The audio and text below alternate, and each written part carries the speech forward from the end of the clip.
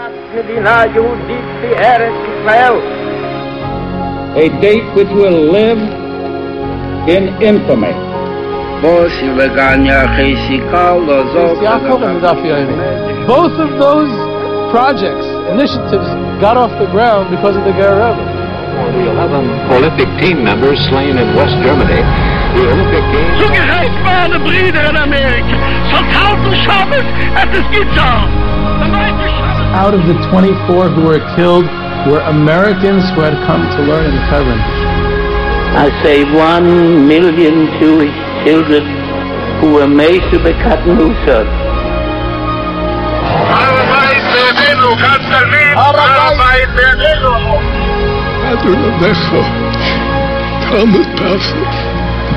Whoever heard such beautiful words, it is never too little, it is never too late, and it is never enough. Jewish History Soundbites, bringing alive the world of our glorious past. Here is our host, live from Jerusalem, Jewish historian and tour guide, Yehuda Geberer. Welcome, everyone, to Jewish History Soundbites. This is Yehuda Geberer with another episode of Jewish History Soundbites, and this is the next installment in our ongoing series of Great American Jewish Cities, and tonight we will be talking about Baltimore. This episode has been generously sponsored by a dedicated listener and resident of Baltimore. And it was a daunting task when I thought we're going to do Baltimore, so I turned to first Jewish History Soundbites legend Eli Neuberger to help me prepare a little bit, and he supplied some information. We should really dedicate an episode of Baltimore to him, but since he's so modest, he would never let me do that. But I also was able to get a large amount of information and stories, was graciously provided by a long-time Baltimore generations in Baltimore, Kenny Friedman, and he has a vast knowledge of all Baltimore history, and Kenny shared much of this. What's going to be said on this podcast is credited to him, a lot of it, and I very much appreciate the assistance from all those who provided information. This is an ongoing series of Great American Jewish Cities. There's many more cities to come. There are sponsorships still available for your city, so be in touch with me. The potential sponsors should or can be assured that thousands of people are listening to these episodes. They're very popular, and your sponsorship will really get around. So as we get along with Baltimore, it's a city that has a rich Jewish history. There's many stories and aspects and facets and personalities. We won't be able to get to all of them because of time limitations. Maybe there'll be a part 2 one day. So if we didn't mention your favorite character, then don't be too upset, and we'll hope to get to him or her or whatever another time. The Baltimore Jewish history goes back to the 19th century. It's very old, and one of the most more famous personalities who made their mark on American Jewish history, in general and specifically in Baltimore, was the first ordained Orthodox rabbi to have an official position in the United States was Rabbi Abraham Joseph Rice. It was an unsuccessful career, but he left his mark, and it was a beginning, and that beginning was in Baltimore. He was a German rabbi, learned in the famous yeshiva in Fürth in Germany, along with other greats of mid-19th century Germany. The Würzburger Rav and others, the future Würzburger Rav and others learned there as well. And he came to the United States in 1840, and he becomes in the midst of the great, the first big wave of Jewish immigration to America. It was before the massive waves of Jewish immigration to America in the 1880s and 90s and on. But in the earlier part of the 19th century, there was a large wave of Jewish immigration from Germany, from Bavaria and other parts of Germany. You're talking about in 1825, there's 5,000 Jews in the United States. 5,000 mainly descendants of the Sephardic exiles, Spanish exiles, and other scattered, small, isolated Jewish communities in America. That's in 1825. By the time the Civil War breaks out, there's 150,000. That's a huge growth in percentage and in numbers, in actual numbers, and that was almost entirely a German Jewish phenomenon. So they start to bring in Jewish leaders, and the reform of the American Jewish community takes place almost in parallel to the reform movement within Germany itself. And very often the American reform even took more radical positions than the German Jewish reform. It was a different type. It was less of a rebellion against norms, because in America there was no norms. You're kind of starting everything from scratch. But in any event, the first Orthodox rabbi who arrives is Rice, and he comes and he becomes the rabbi in what had a few different names, the congregation Nidchei Yisrael, the scattered of Israel, a very apropos name. And he becomes an uncompromising warrior to a certain extent against reform. He one of the things he initiated was both in the shul to prevent any change. At a later point, he even tried to start a school for Jewish education. He was a real pioneer in the sense that he was the first to do quite a few things in American Jewish life. One of the more ironic things, perhaps, was that he was forward-thinking enough to invest in learning English and to speak in English to the younger generation, because he felt if they would stick to German, then they would lose the younger generation who was speaking English, growing up speaking English in America. Now, ironically, that helped him in his battle against the Reform, because most of the rabbis of the Reform movement were very German. They relied on German texts and materials from Germany. They imported it, and they very often gave their sermons in German. So here, the Orthodox rabbi was promoting English, and that helped against the Reform movement, which is a bit of an irony. Now, he was fighting almost single-handedly. There was no other ordained rabbis when he started. Others did come. There was voices of orthodoxy, Isaac Leeser and others at the time. But they even tried to, other activists tried to make him the chief rabbi of the United States, and leading Reform rabbis led by Isaac Mayer Wise, they fought bitterly against that. Now, Rabbi Rice had to resign from the Baltimore Hebrew congregation, which later on became Reform. He resigned in 1849. He did return again shortly before his death, but he founded a shul in his home, and that shul eventually became She'erith Israel, which was the first and major Orthodox congregation, which, in the later version of it, existed for many, many times till today, essentially known for many years as the Glen Avenue Synagogue, which we'll get back to. Now that's the Rabbi Rice's story mixes in with the Civil War, which is interesting because not many Jewish communities can say, like Baltimore did, that their community played a role in the Civil War. There were Jewish families in Baltimore that were split down the middle with sympathies on the Confederacy and the Union side. And not only that, but the main primary rival of Rabbi Rice in Baltimore was one of the most famous German Reform rabbis, David Einhorn. And he was a radical reformer. And he was an abolitionist, very anti-slavery. And because of that, and Maryland was a slave state, and it seceded. It was part of the Confederacy, so he had to flee Baltimore. So here, the Reform rabbi, because of his anti-slavery views, he had to leave Baltimore and went to Philadelphia.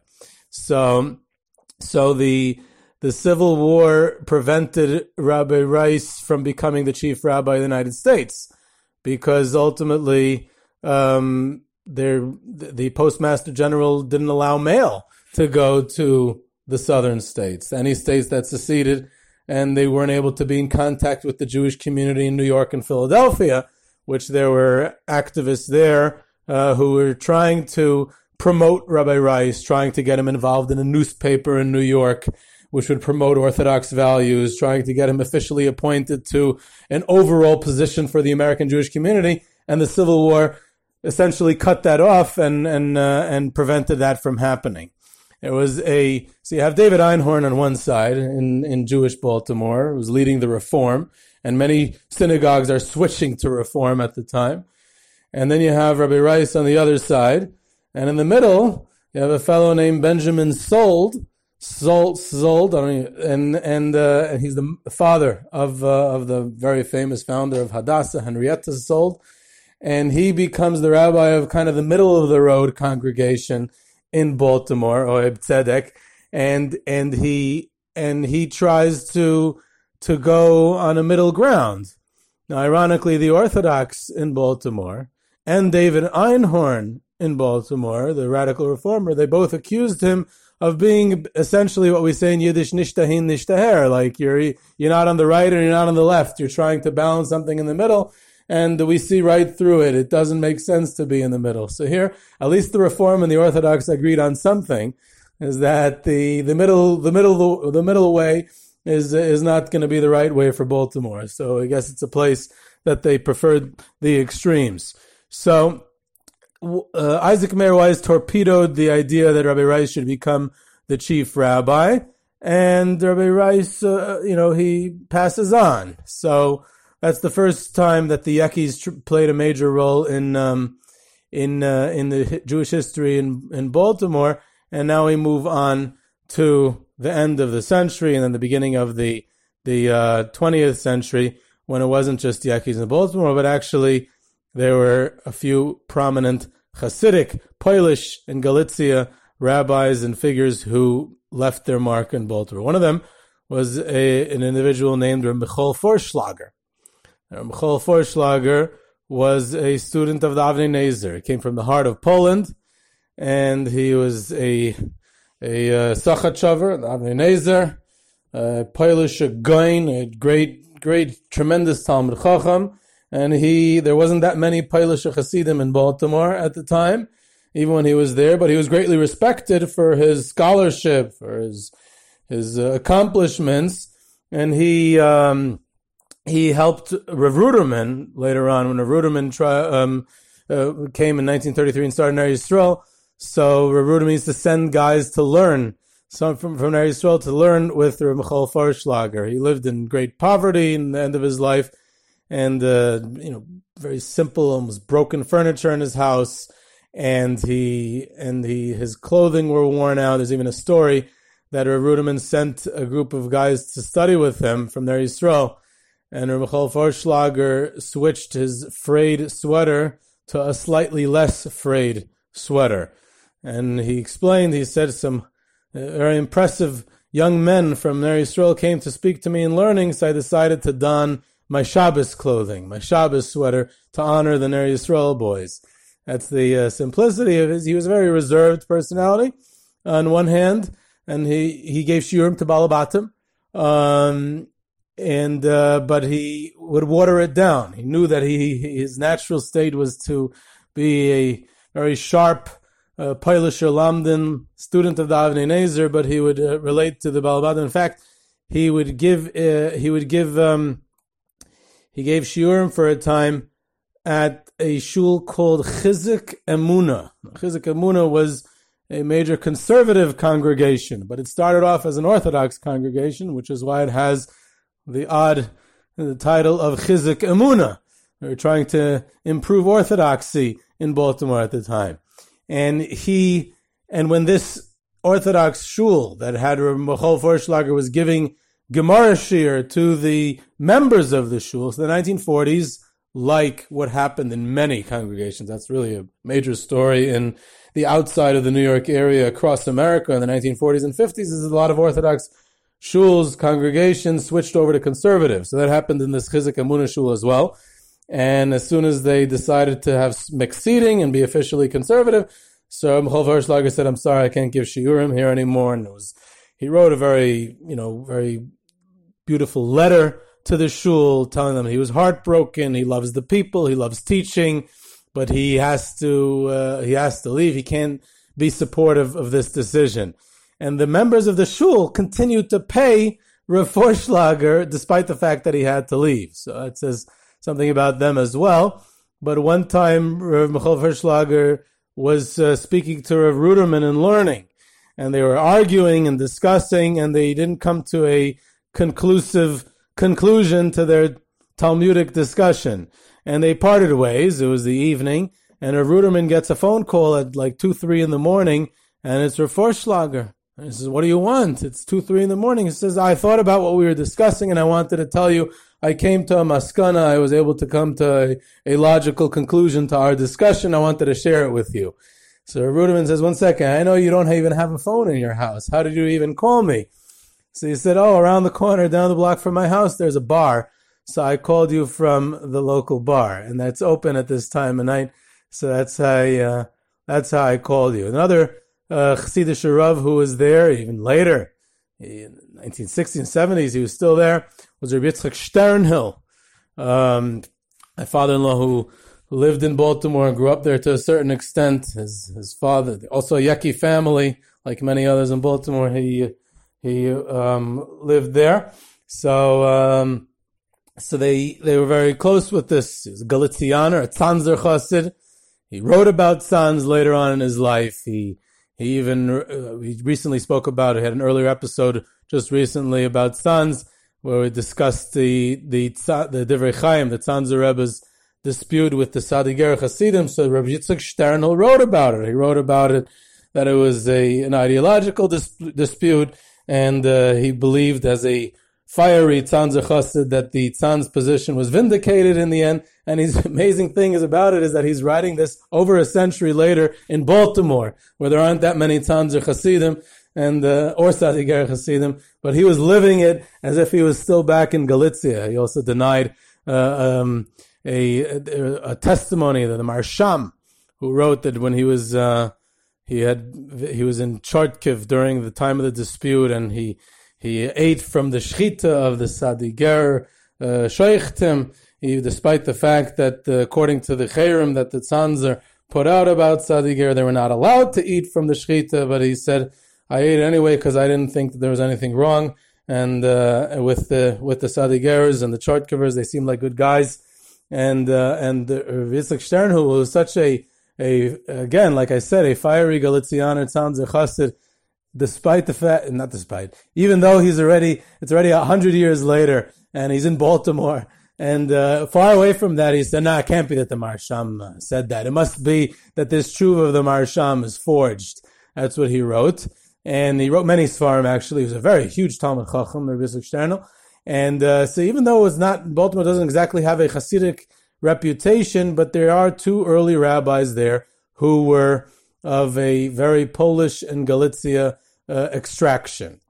One of the legendary shuls, like I mentioned earlier, is the Sheirith Israel, which went through a lot of stages and has the beloved nickname, the Glen Avenue Synagogue. It was a very Yekish shul. Again, my father-in-law who grew up there, he told me that the most distinctive memory he has of the shul is the old Yekis from Germany. They were big cigar smokers. All Yekis were cigar smokers, and he remembers the cigars in the shul, especially on like Yantif, when they were allowed to smoke cigars. They would go on Shavuos night, when they would be learning all night, they would go out to either outside the shul or some sort of outside porch or whatever it was. They would go, and he remembers the classy cigar smoking that took place. It was a very Yakish shul, a very German Jewish shul. There was a rabbi there, Rabbi Dr. Shepsel Schaffer, who was the rabbi for about 40 years. Again, this is a very old shul, and eventually became the rabbi was Reb Shimon Schwab, and he left his mark on the community. Reb Shimon Schwab was a rabbi in Germany, and he escaped Germany. He was looking to escape. He was a lot of, like most German Jews in the 1930s, after the rise of the Nazis to power, especially those in any type of leadership position, they're very often targeted by the Hitler Youth or by the local SA stormtroopers, and he's looking to leave. He met Rabbi Leo Jung from New York, and he met him in Switzerland, and Rabbi Leo Jung recommended the position of She'eretz Yisrael. because Rabbi Schaffer had passed away already several years earlier, and the position of rabbi was still vacant. And he said, that's a good place for you. It's a good Yaki community and shul, and you can try to get that position. So he applied for the position, and he got the letter that he received back from the shul said that he is unanimous. They voted, and he was unanimously accepted. Rav Schwab's English wasn't that great at the time. Much later in life it was. And he didn't know what the word unanimously meant. But he knew that the prefix un in the English language is un, which is like not. So he thought it meant that he's not accepted. So he was all upset, and how was he going to get away from the Nazis, and that seems to be his only hope. And then he decided to look up in his handy dictionary, and he discovered that what unanimously meant, and the rest is history. He came to America, and he became the rabbi there. Now, he was the rabbi there for 21 years. It was a very fair amount of time, and he left his mark on the community in many ways. He a couple of years when he arrived at She'erith Israel, they still had mixed dances. Incredibly enough, at an Orthodox synagogue. And a couple of years after he became the rabbi there, Rabbi Chanan Wasserman, the Rosh Yeshiva Baranovich, came on his long fundraising trip to the United States, and he stayed by Rav Schwab when he was in Baltimore. And Rabbi Chanan encouraged him to put his foot down and be firm and put an end to the mixed dancing. So it was one of the first major positions that he took. But he also enforced another rule, which was an old in the bylaws of She'erith Israel, the Glen Avenue Synagogue, was an old rule that voting right privileges are only given to members of the shul who are Shomer Shabbos. Now, according to Rav Schwab, not many, out of 150 members, perhaps 10 or 12 had voting privileges. Not everyone was, even in Orthodox shuls. This is America of the 1930s, and this is what it looks like, and not an easy time, especially to keep Shabbos. And there's a small minority of members of the shul who are actually bona fide Shomer Shabbos.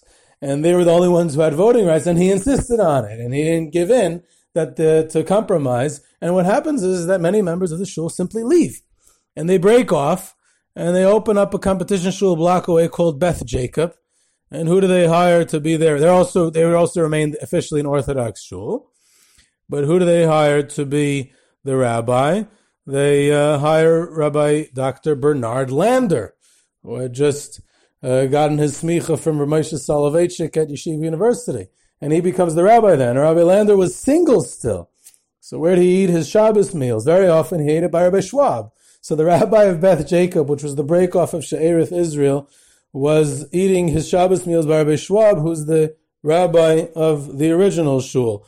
So, things in Baltimore, even the fights are not that exciting. People get along pretty nicely. And Rabbi Schwab was also involved in founding the Beis Yaakov, several prominent lay leaders, and also Rav Nachman Schwartz, his wife, Mrs. Schwartz, Rebbetzin Schwartz, who I'll get to also, was involved in that. So they start one of the first Beis Yaakovs outside of New York, if not the first one, I'm not sure.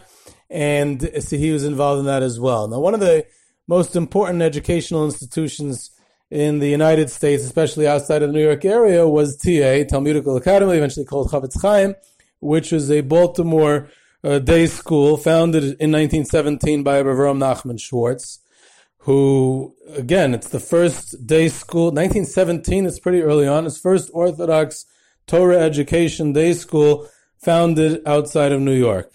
And it's around till today. A few years later, they bring in Reb Chaim Samson eventually starts a high school. Reb Chaim Samson was a legend in his time. In Chaim Elazar Samson, he was the head of the high school, the head of TA high school for half a century, for over 50 years. He was a mirror. He learned in the mirror in Europe. He learned in Lomzhe. He was a very close student of the Lomzhe Rosh Yeshiva, Rabbi Chil Mordechai Gordon, who he also spent quite a bit of time in America. Rabbi Chil Mordechai Gordon was involved in his appointment at TA. I I knew a couple of children of Reb Chaim Samson. I used to, he had a few daughters. His daughters waited it out and married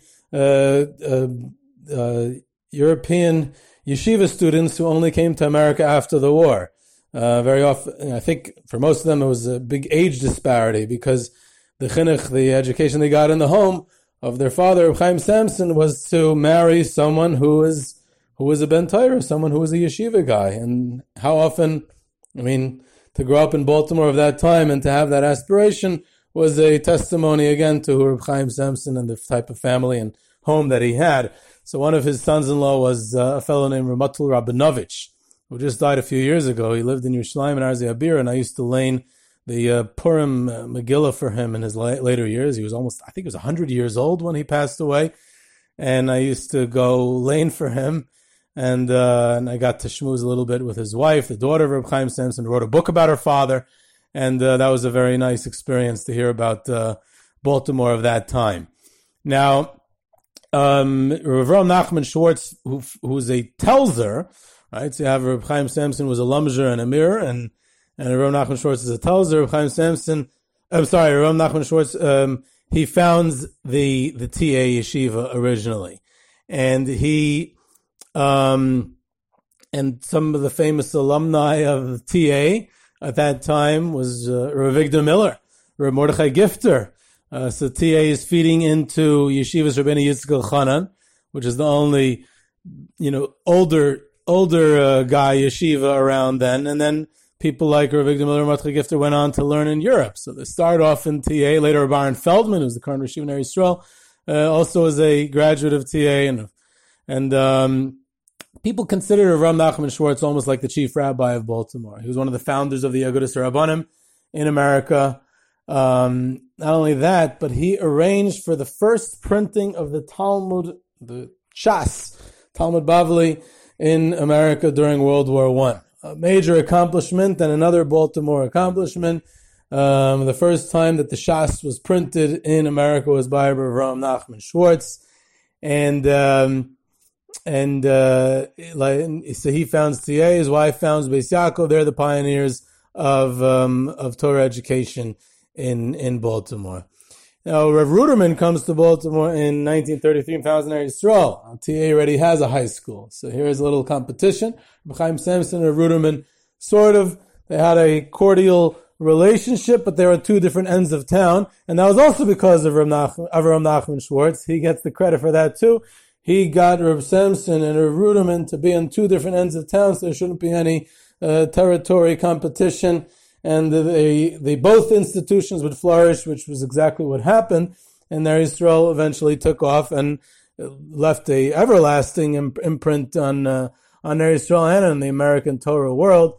Ruderman himself, he names the yeshiva Ner Yisrael after Yisrael Salanter. He wanted it to be a Musar yeshiva modeled on Slobodka, which he was an alumnus of, very close student of the Alter of Slobodka.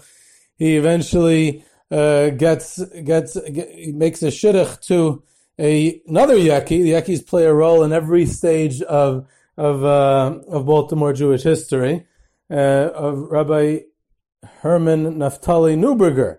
He gets to marry his wife's sister, and this way brings him into the family. And he was a master organizer, a great activist, becomes the administrator, and he builds up the yeshiva, Rabbi Neuberger.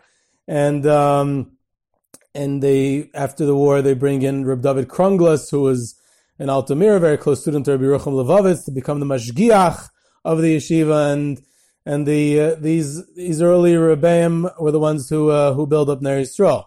Now, even in those early years, the 1930s already, Reb Moshe Scherer was a student of Ner Yisrael at the time, later the president of Agudas Yisrael. And his first taste of activism was while he was in Ner Yisrael. It's right near Washington, D.C. His cousin Mike Tress was in New York. He would sometimes send his young cousin to go take care of business. Not only that, but he was exposed to Herman Neuberger at that young age. And Herman Neuberger becomes something of a mentor to him in communal activism, in the care for the Jewish people. Herman Neuberger, throughout his life, project after project, not only within Ner Yisrael, but for the entire Jewish world, He was a major force in helping the Iranian Jewish community in the 1970s, and then after the revolution, and the Iranian Jewish community in Baltimore and other places in America till today is much to the credit of Herman Neuberger and what he did for the Iranian Jewish community. And what would Baltimore honestly be today without kosher bite and places like that? So we have to have the Iranians are definitely a part of the story. They come and build their own shuls as well. Reb Ruderman brings in his son-in-law, Reb Yaakov Weinberg, as a Rebbe, and eventually took him over as the Rosh Yeshiva. So the growth of Ner Yisrael and the influence that it has, and then the decision that Reb Ruderman takes to not just to allow the students of Ner Yisrael to pursue a college degree. You know, his old buddy from Slobodka, the great Rav Aaron Kotler, they were very close, and Rav Aaron Kotler wasn't exactly excited about it. And it was a decision that Rav Ruderman took. He even asked some sort of Bezdin that he formed just for the specific purpose of asking this question: secular studies, allowing college, allowing students at the yeshiva to pursue college, not within the yeshiva itself, but in Maryland or Hopkins, and stuff like that. And it wasn't an easy decision that he relied on this Bezdin to make. He even traveled to Eretz Yisrael at the time to seek out advice from great Torah leaders to decide what the direction of Ner Yisrael should be vis-a-vis secular studies in college. And that became part of what the direction that the yeshiva would take. In fact, Ruderman and Rav Aaron Kotler were once discussing it, and Rav Ruderman brought up the fact that in Grubin, where the Alter of Kelm had a yeshiva for a specific type of demographic, for children of rich Balabantim in Latvia, and Kurland, who was known then in the Russian Empire, and in that yeshiva, that the Alter of Kelm ran, there were secular studies.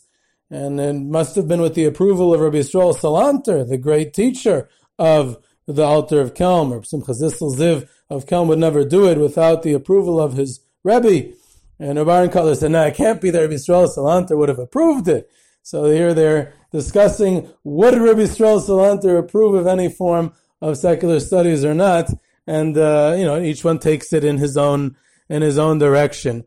The truth of the matter is that there's so much to say about Ner Yisrael and Herman Neuberger and Rav Ruderman that they deserve a podcast on their own. We can't squeeze them all into the history of Baltimore.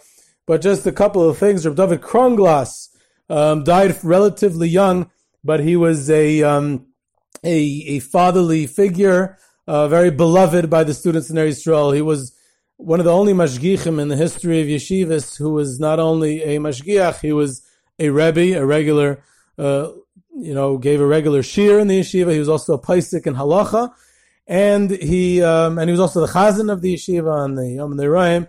So he was all around, not your typical mashgiach. Rav Ruderman, in the 1960s, they initiated the buying the property where they are now, which is the outskirts of Baltimore, in the city prior to that. And then building it up, and then eventually moving in. Interesting, when he came to inspect the grounds, right, when it was being built, and he comes down to this area at the outskirts of Baltimore in the 60s, and he's shown the blueprints, and they show him standing out in this field, and he's got the blueprints in front of him, and said, this is where the Beis Medrash is going to be, this is where the dining room, this is where this and that. Rav Ruderman started to cry. Now, he was a bit of a Kalta Litvak, and he didn't normally break down crying, and the people around him were a bit taken aback, a bit uncharacteristic. So he said, when I came to the United States, everyone doubted that I would be able to build a yeshiva. A lot of naysayers around. And not only were we successful at building a yeshiva, but here we are, we're planning this huge campus, this massive yeshiva that's going to be for all ages and all levels, and it's going to have the full service yeshiva, large place. What a place of spreading Torah, and all the doubters were proven wrong. So the that was the growth in Eretz Yisrael. Reb David Krung was the Mashgiach, died in 1972. But interestingly, there's a story that's said about him that's allegedly true. Hard to verify exactly the how it happened, but the story is printed and it's said over quite often. So I hope it's true. That as a close student of Rabbi Yerucham Levovitz, he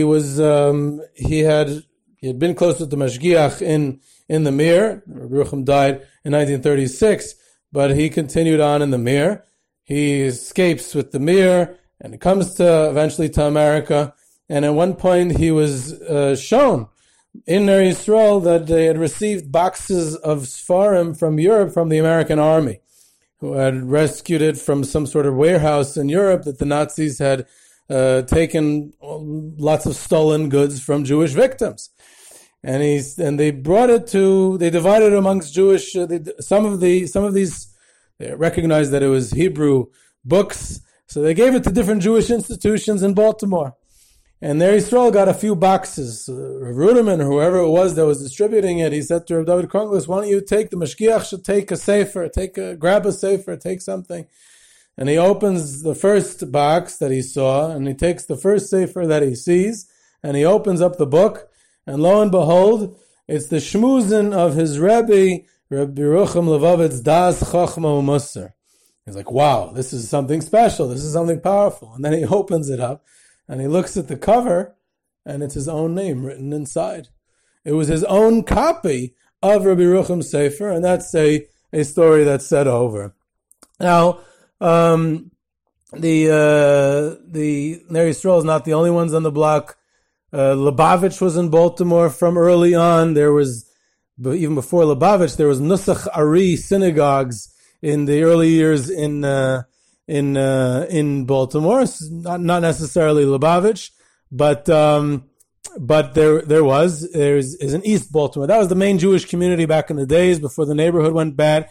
The Frierdiker Rebbe, the Rayatz, the previous Lubavitch Rebbe, when he visited America in 1930, he spent time in Baltimore, and he was at this Tzemach Tzedek Shul, one of the original Chabads in America, in Baltimore, and they recently just had the 90th anniversary of the Frierdiker Rebbe's visit to Baltimore, so they made some sort of ceremony. They made an event there in this, what's now a bad part of town, but they went back down there to commemorate this anniversary.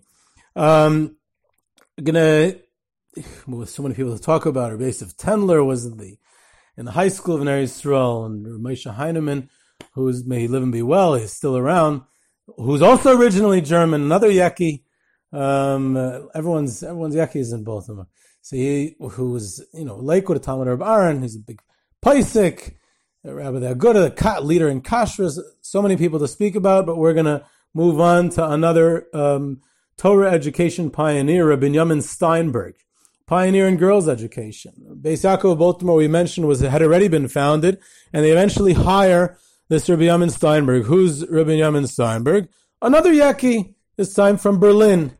He escaped the Nazis and ended up in Shanghai during the war. So he comes after the war from Shanghai, graduates Torah V'das, and then he comes down to Baltimore to become the principal of the Beis Yaakov. Now, he builds the Beis Yaakov. It was never a typical Beis Yaakov. In his view, his Beis Yaakov was never a conformist. He built up each one's individuality. He was a very fatherly figure who cared about each individual student and guided them in a very individual way. But he wasn't only limited to Beis Yaakov. He gave classes at TA, at Ner Yisrael. Now, most of the classes he gave in all three places were in history, Jewish history. He actually loved teaching history. So there's at least one thing I have in common. But he died young, relatively also. But another first that Baltimore had was that the Baltimore Orioles, but even before it was Camden Yards, they were the first place in Major League Baseball that sold kosher hot dogs. So the Baltimore Jewish community, who are big Orioles fans, they had what to eat by Orioles games starting in 1991.